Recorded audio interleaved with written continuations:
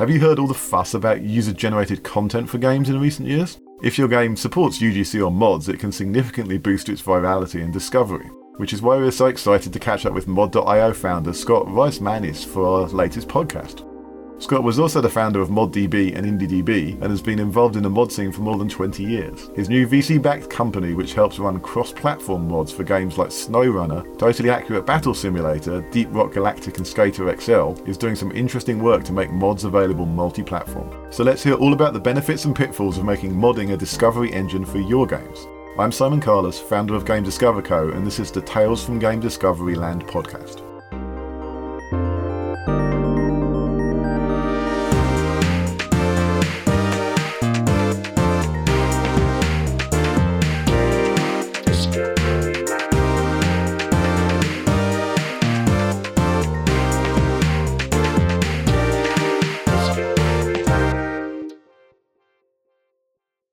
Okay, so I'm here with Scott. How's it going, Scott? You having a good day? Going well, thank you. Just wrapped up a successful trip to GDC, and it's great to be talking today. Awesome. And yeah, we've certainly known each other for a while, and we did some work together back in the day on things like the Indie Royale bundle. But obviously, I'm very interested to hear about your latest project, Mod.io. I was looking at the progression, and you noted on your blog that you had 12 million mods downloaded in 2019, 70 million in 2020, and 208 million in 2021. So clearly, this service, which provides mod support in a kind of centralized way for a bunch of different games, is going quite well. Can you talk about what particular games your growth has been led by? I'm interested to hear what are the, say, 3 or 4 games that you feel like people are really getting going on Mod.io with? Certainly. So Mod.io and modding in general has typically spanned many genres of games, whether it's open world RPGs like your Skyrims and your Cyberpunks, through to simulation games like we always say it's got a bus, train, car or plane in it that's suitable, right through to the multiplayer first-person shooters and competitive games like that, where just customizing your avatar or changing the level can have a big impact on gameplay. For us, our growth has been driven by probably all of those genres, but in particular simulation titles. For whatever reason, we've got a lot of truck and bus and car-related games on the service, and they're just extremely popular with the players because once you've tried the 5 to 10 vehicles available to you, naturally you want something that's faster, bigger, got more wheels, whatever it might be. So they've really driven it, but it's definitely a diverse bunch because we've got games like Totally Accurate Battle Simulator that kind of break the mold, and they're just physics simulators that people are dropping in characters, and they've submitted 1.5 million pieces of content and driven a lot of downloads through their life cycle. So can you talk about the broad type of mods that you're seeing? Obviously, I'm interested. I think people have different opinions of mods based on what they think mods means, and it's everything from cosmetics to kind of total conversions. Can you talk about the different classes of mod that you often see?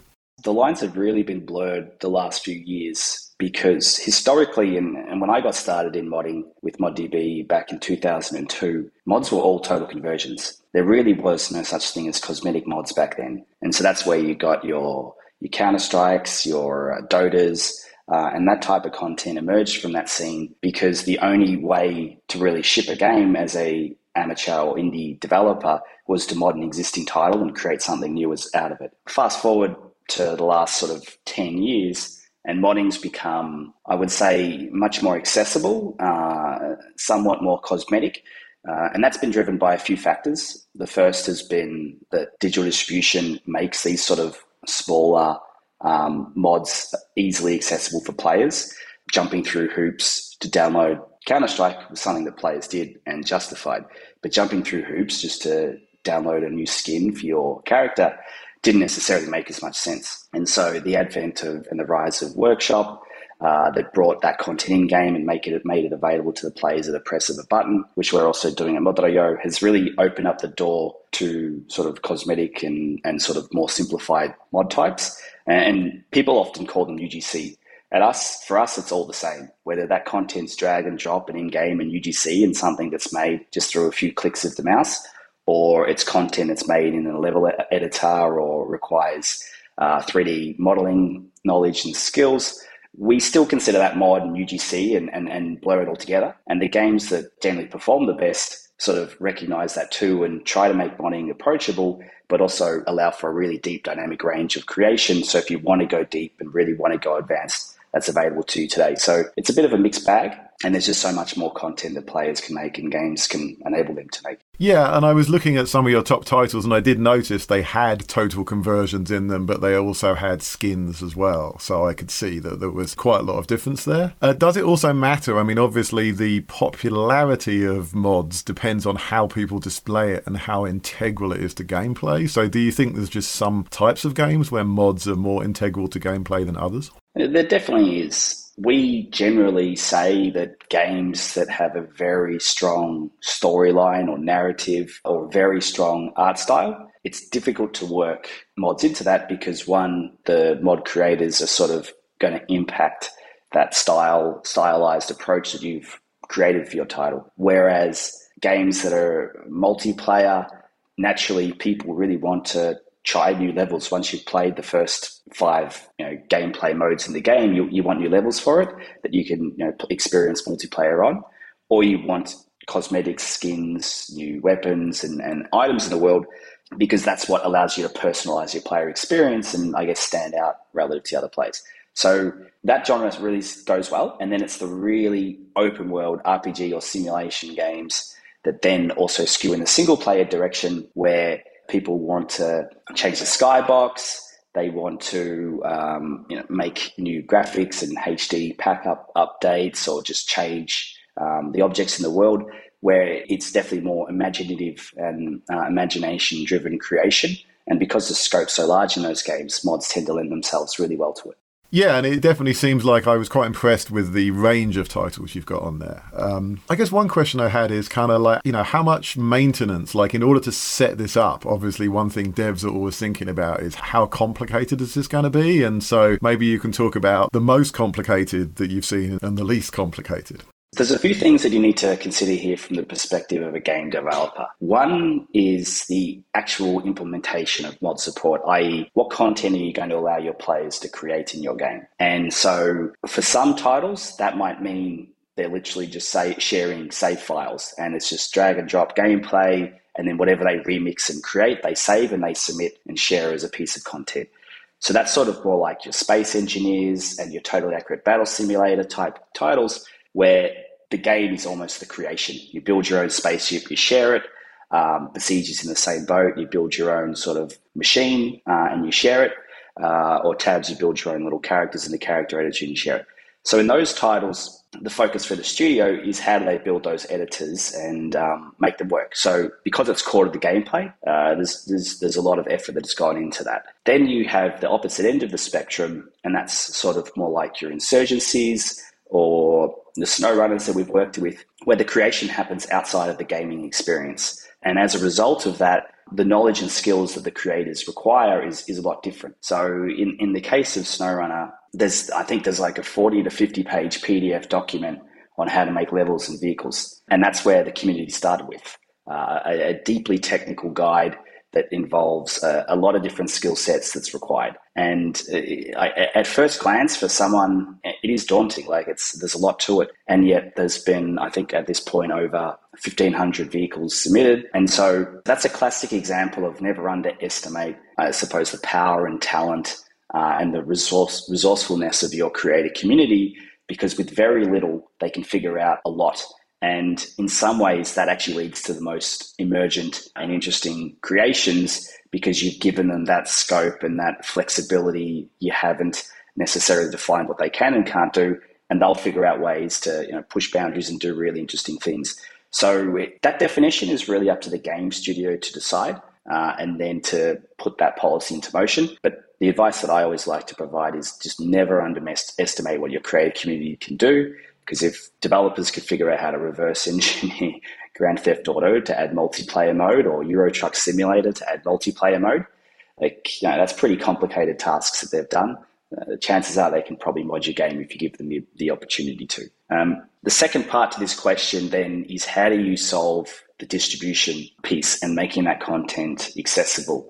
And that's sort of where we come in as a service at Mod.io. We provide plugins for Unity and Unreal and an SDK for other engines. And our goal is always to lower the barriers to entry to support custom content, not just on PC, but also on consoles, by having those tools be as drop-in a solution as they can be, complete with UIs and everything. Like our goal over a longer period of time, and the word that we like to use internally, is we want to help mods feel official, feel legitimate, like they're part of the game. They're a first-class citizen, and the level of polish and presentation and accessibility for players of all types is scaled up. So every design decision that we make that goes into those is taking one more step in that direction. And I'd say that we're certainly not entirely there yet, but we're getting close with every iteration and every learning and lesson that we take from developers. And we've had studios that have got up and running start to finish with modding in less than a week. We've had one studio do it during a game jam, 48 hours in Unity. So it's possible, but there is lift. In terms of the tools you provide and your competitors, I mean, obviously Steam Workshop is the most obvious one that comes to mind for me, but I wondered, like, when you see other people who are providing similar modding functionality, can you explain maybe who you think your competitors are and how they do things differently? Yeah, so there's a number of different ways that modding is supported in games.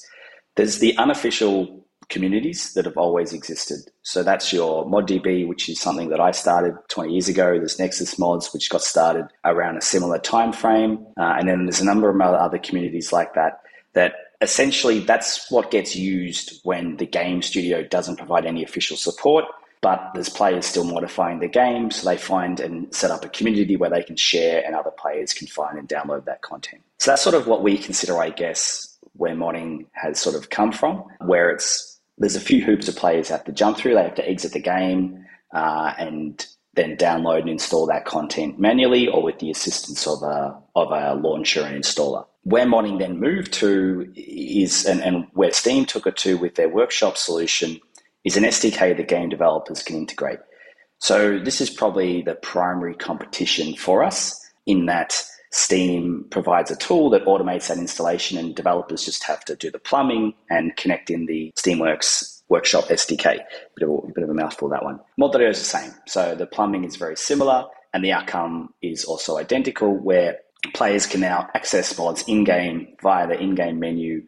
They can browse content, they can click subscribe, and then the SDK behind the scenes automatically puts that mod in the folder for the game to then detect and run. And I suppose where Mod.io diverges from Workshop is that we're pushing cross-platform, and we really want to enable mods beyond just PC on mobile, VR, and console devices. And we've seen great numbers, as it's still a very new area of gaming when that happens, as well as allowing studios to set up their own communities, get closer with their players and their creators so they can identify the type of content that their consumers want through that interaction that they now have sort of control over, and also really building their brand and everything else. So there's like 3 or 4 levels that we differ that are quite important for us and for studios that want to do more with modding. Outside of that, there are certainly like Oval's looking to do that, and they're still building that product. You have sort of cloud-like services like Excelbyte and PlayFab from Microsoft that do sort of very rudimentary UGC frameworks. So you can kind of get the plumbing in, but you've still got to build the house and the community and all the interfaces on top of it. I think this is an area within gaming that's of significant focus. We've obviously all seen the metaverse emergence. And whilst that's not exactly what we're trying to do, the success of Roblox and other titles kind of validated that this is an important area within gaming. Almost every title is trying to work on their player engagement and their content strategies. So it's very likely that there's going to be a lot more ways to approach this problem in the future too that we haven't even considered yet. Yeah, and it's interesting you mentioned console, because I think I saw somewhere in your materials that more than half of your downloads are on console, if you just look at individual mod items. So that's something that people don't always think about, because they think about PC, I think, as the main modding area. And obviously, I'm presuming in some cases these mods are like vehicles or maybe designs for games rather than total conversions. But can you talk about like how extreme does the console modding go? Obviously, you can't just do arbitrary geometry into a Xbox version that works on PC, right? Yeah, there's certainly different rules that apply to the console platforms, and every platform applies its own rules. We exist to demystify that and make it easy for studios to tackle. And as a result of that, you get different outcomes.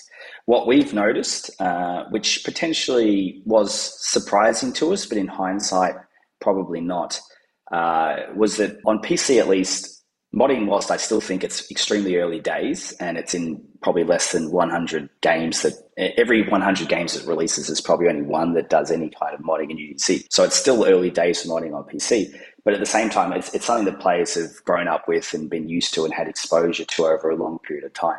If you look at consoles, on the other hand, you could literally count on one hand the number of games that provide this functionality to their players. And it's been your really big titles. So it's your Skyrims that have got cross-platform mod support. It's your Minecrafts, your Robloxes, and your Microsoft Flight Simulators.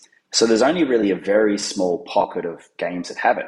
So when we helped titles like SnowRunner and also Tabs and also Space Engineers and Skater XL and others launch on PlayStation, Xbox, and beyond, being such a unique selling point and so early to market with this functionality, the consumer response was really quite insane, where the number of downloads and content consumption of those players was almost up to 5 times their PC counterparts. And I think it's because it's such a unique feature. There's a lot of reasons. It's such a unique feature for subscription services like Games Pass. It's a really good way to retain players in those titles and retain subscribers without necessarily having to ship more content. And so, yeah, ultimately, I think just the players were super responsive to it. Also, some of the rules that the console systems apply actually appeared to be almost beneficial, where on PC, in some of those titles, they allow all mods. So any mod that gets submitted is instantly available for all players. Where on consoles, they curate every week or month or whatever cadence the studio wants to curate at onto those platforms. And as a result of that curation, where they validate that the mods work and then approve them for the console device, it almost becomes an event that players look forward to, and they know that, all right, every week SnowRunner has its mod drop on Xbox and PlayStation. We get to see the new 10 mods that are coming to those devices. So it becomes almost like a season pass that's happening weekly, just due to the quality and quantity of content that's been made by the players, that then drives a lot of engagement for that game. So I think there's a number of factors that are contributing to the numbers that we're seeing, but certainly very validating for us and exciting for the studios that have done it. Yeah, and it's been interesting for me to see because, you know, I helped out a bit behind the scene on Descenders, and Descenders is a title that at least on the PC uses mod.io, but actually not on console because the tracks being built haven't really been built with console polygon limits in mind. So what's ended up happening on Descenders is that the devs will go away and grab the best PC mods and then change them around a little bit and then directly put them into the Xbox and PlayStation versions of the game. So it's kind of a less slick version of what SnowRunner is doing, but it's still really helped with the content, and there's still regular drops on console at that point. So it's good. It just isn't using the mod.io framework on console in the end. So I guess I did have a question about mobile, which is I did notice that more mobile games in recent months are talking about mods or at least unique content. I saw that Supercell has set up a platform called Make, where they're trying to get people to make more skins for their games, I believe. So have you got very far into the mobile space yet? And what are your sort of thoughts on how that's going to go? Modding has historically been a PC Western game phenomenon, and it's penetration into mobile markets, free-to-play markets, Eastern markets hasn't really happened yet. So for us, that's a really exciting opportunity and change that we see coming, because there's not a mobile studio that we can talk to that isn't thinking about this in some form or another and considering what is their strategy and approach to this. Because from my perspective, there's a few things that I don't think studios are always aware of, and that is content creation doesn't have to happen on the device of consumption. Mod creators if you've got a passionate player base, modding is a multiplier of success. And so there'll be a percentage of your users that see themselves more as creators than they do as consumers. When you enable this functionality, they'll figure out whatever you offer to do it. So in the Supercell case with their Make program, people aren't making those characters in the game. They're using 3D editing software on PC, and then Supercell then curates the best content officially into the next release of the title, at which point the event ends. So I think we're going to see over the next few years a massive rise in user-generated content on mobile, because those games built entire business models around content and player engagement, and there's no better way to engage players and build a flywheel that can continue to grow and sort of be self-fulfilling than user-generated content. So the alignment's makes a lot of sense. It's just that it is complex. There's a lot more to consider. There's a lot more restrictions on those devices, and things that you've got to do to implement it. So from our perspective, we've still been focused on that traditional gamer and that core gamer and the games that have UGC and mod sort of functionality in them today, or we think could be very suitable for UGC and mod support if they wanted to enable it. And so we're still focused on that market, and we don't officially have our modding solution set up. However, our platform is agnostic. There's absolutely no restrictions on how studios use it. So we've already seen a few smart titles that are on iOS and Android that have adapted our technology to work on those devices, and they've got content flowing through them and been available to the players. So we think that this is an area of the industry that's going to grow enormously, because from my perspective, mobile is so much different from PC, where if you ship a successful game, there's probably 30 clones of it on the App Store within 2 months. Like it's incredible how quickly the industry responds to it. And so I often wonder what happens if someone ships like a Match 3 builder on iOS, and then the players could come up with their own themes. So then they would have made the candy, the lemonade, the chocolates, goats, whatever it might be, and they'll come up with all their own themes, animations, different gameplay modes, different progression systems. And I suspect any title that successfully did that could have maybe created a lot less churn for themselves and a lot less of this copycat sort of phenomenon that happens. It's pure speculation of my own, but I often wonder what would have occurred had that been the case, because and that's a really simple game that people would say is not suitable for modding at all. Like, why would you mod a Match 3 game, right? The gameplay is so simple. And I would say, no, I actually, I think the application there does make a lot of sense. So yeah, it's an interesting area of the market that is still extraordinarily early, and I think it'll be several years before we start to see much movement, but there will be a lot of movement once it starts. Talking of mobile reminded me of microtransactions, which reminded me to ask you about how you think this all works with monetization, because clearly some people are monetizing via cosmetics, and mods are sometimes cosmetics. So what do you say to people who talk to you about that? I suppose we kind of point to Roblox as an example of how it can be done well. Roblox launched their developer exchange in 2016, I believe it was. And that's the point at which creators could actually earn on the platform. And growth really kicked off for them every year subsequently. And also what happened every year subsequently is their in-house content production, like the official content that their creators were making, became less and less, to the point where I think at the end of last year, they said that they do no in-house content production. It's entirely done by their players now. I would like to believe that we'll see similar trends in gaming once this becomes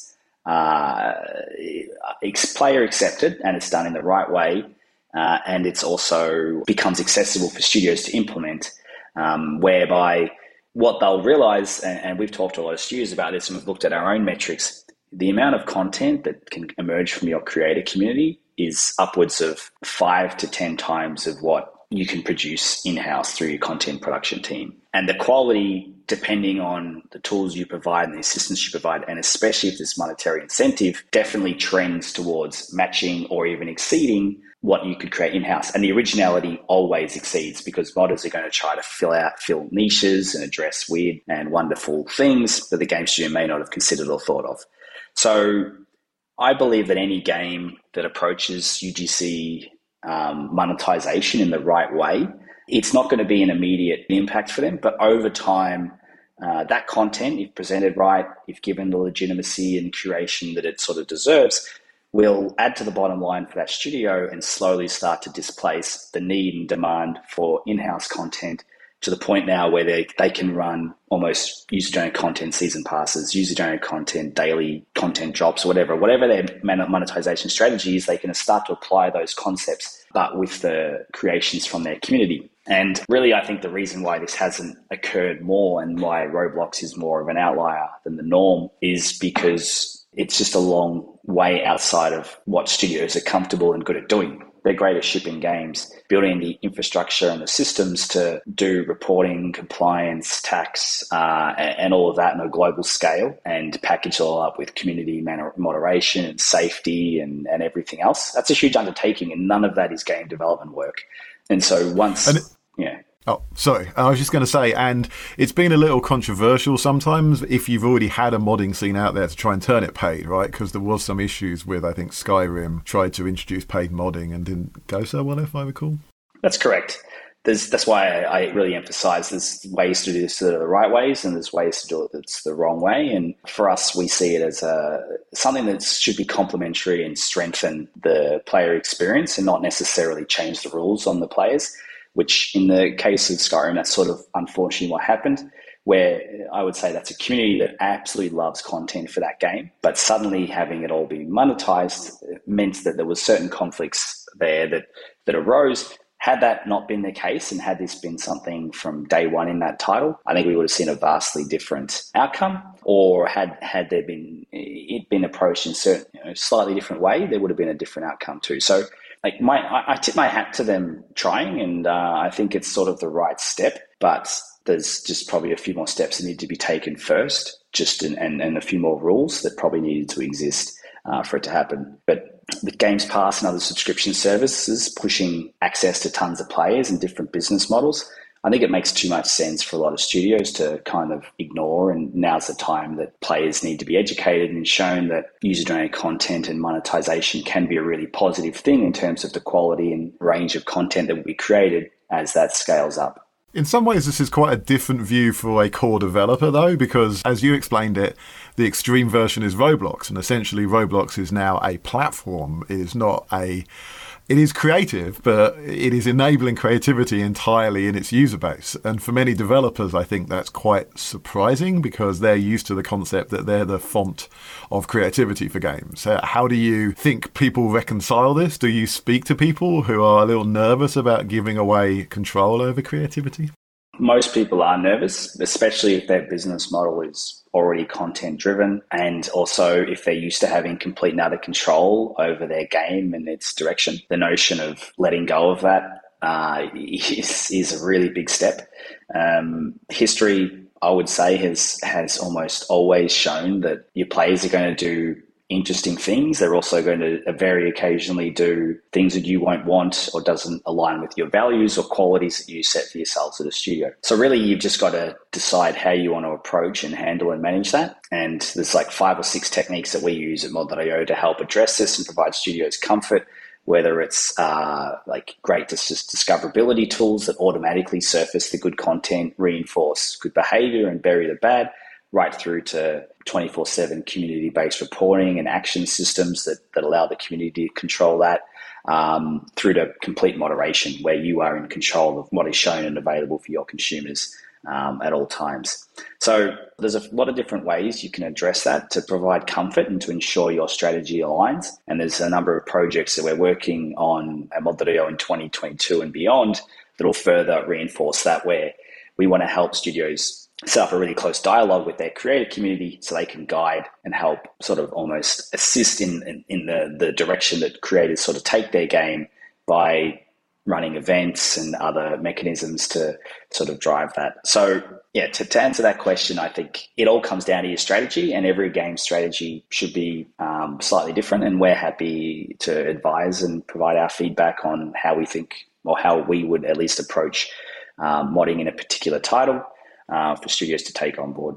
In a related kind of area, how do you think companies think about legal liability? I've noticed that Roblox has a lot of arguably IP infringing stuff on it, and I think their approach is generally to use more of a DMCA-like approach. If anyone contacts us, we'll take it off. But obviously, very large companies don't tend to work like that. Do you think that's one reason why some of the largest companies have been more nervous about mods than they perhaps should have been?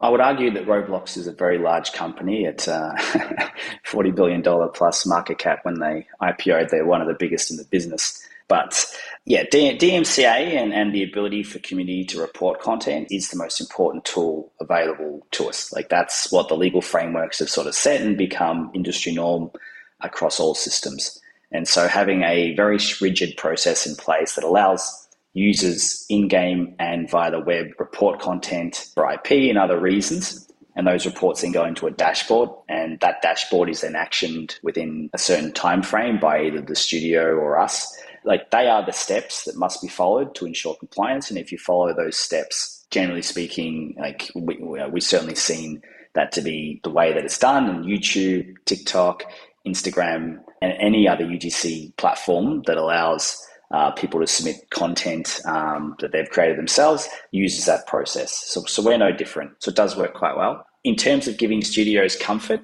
ultimately, I think that that sort of comes back to what I said previously about providing different mechanisms and ways in which they can choose how they want to approach their strategy for content in their game. Most do that reporting flow and it works really well, and they just allow all content, but there is the option for full curation if they want it, and then they can be in complete control of that.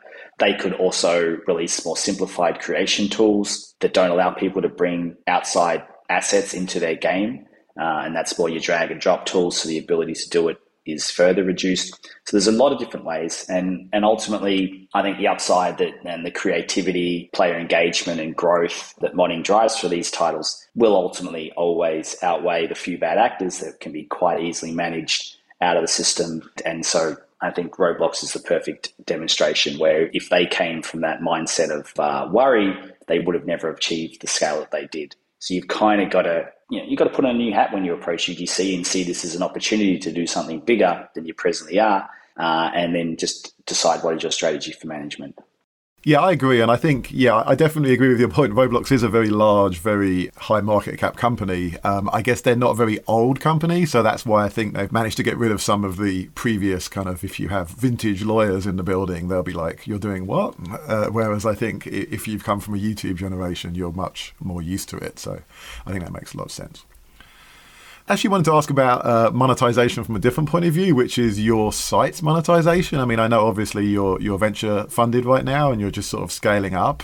So I just wanted to ask, what is your kind of short, medium and long-term business model for Mod.io?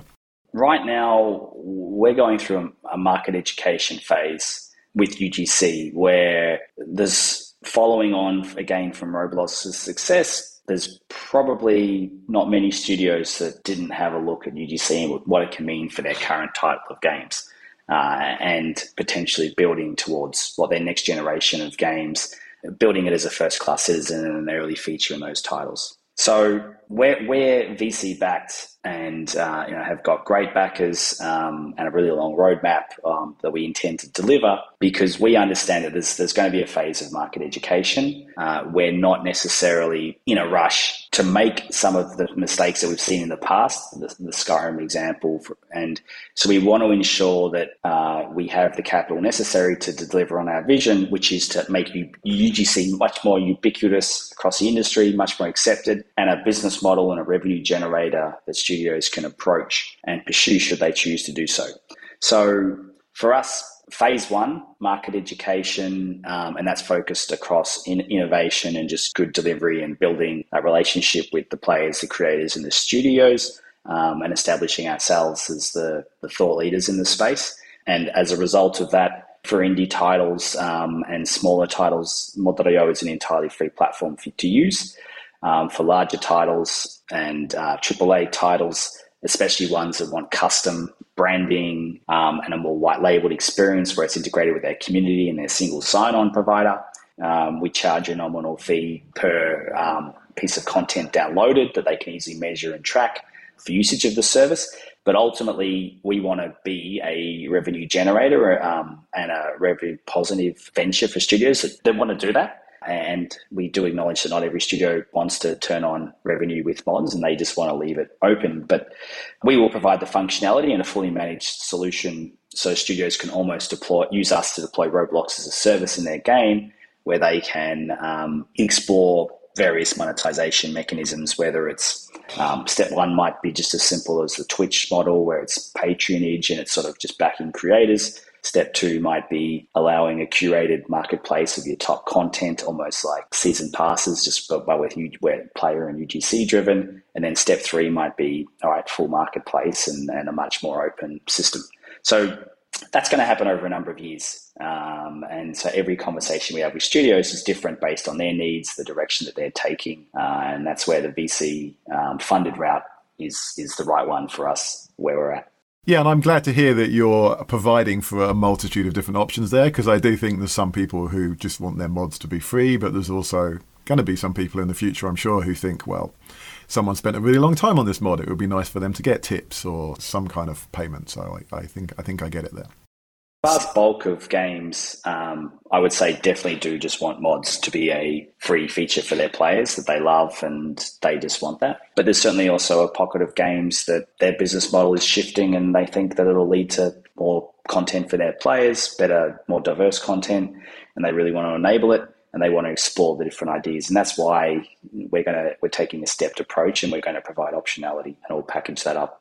Yeah, and I think also with Game Pass on the rise, it's getting much easier to get your game into to a wider audience with Game Pass. But then you do have the worry, are you generating any additional revenue? Is just the Game Pass inclusion fee going to be enough? And that's why people are looking at being slightly more aggressive there. But I also share your feeling that it's really nice to have free mods from the community, and it's nice to have other options as well. And it shouldn't be a one thing or the other, though. Mm-hmm.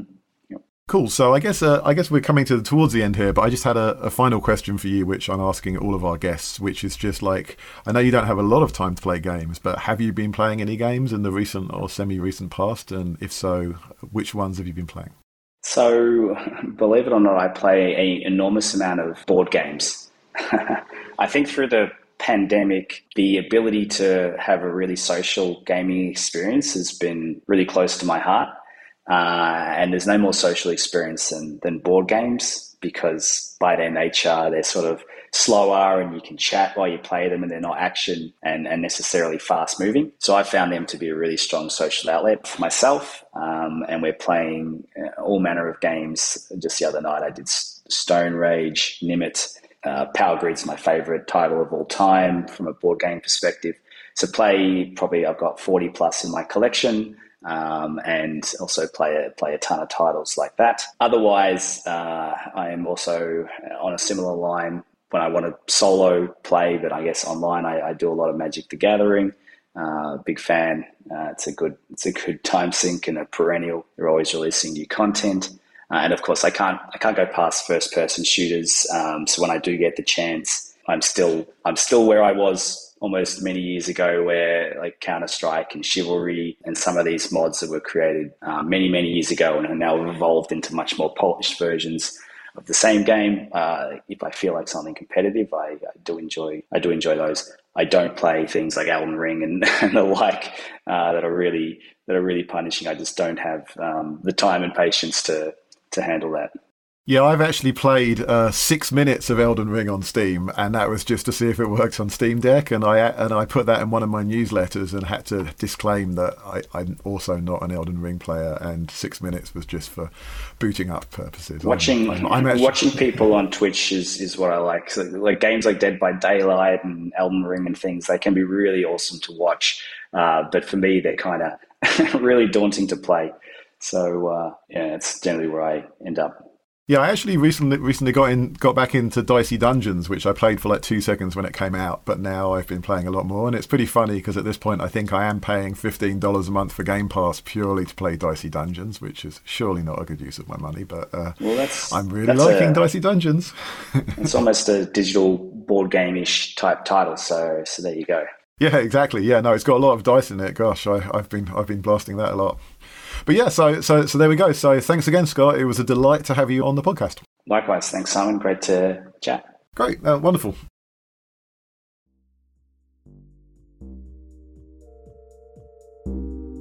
And that's all we've got for this instalment of the podcast. We'd like to thank Scott for coming on to talk to us. You can find out more about mod.io at the appropriately named website mod.io. And this podcast is made by Game Discover Co., home of newsletters and consulting, and now a podcast around game discovery. Sign up to our newsletter at newsletter.gamediscover.co and upgrade paid to our Plus access if you can. You get all kinds of cool extra stuff and our gratitude. And the credits to end things out. Many thanks to our producer, editor and transcriber Alejandro Linares Lopez, theme tune composer Keith Bayliss, and all of our subscribers and listeners. And we'll see you back in Game Discovery Land very soon.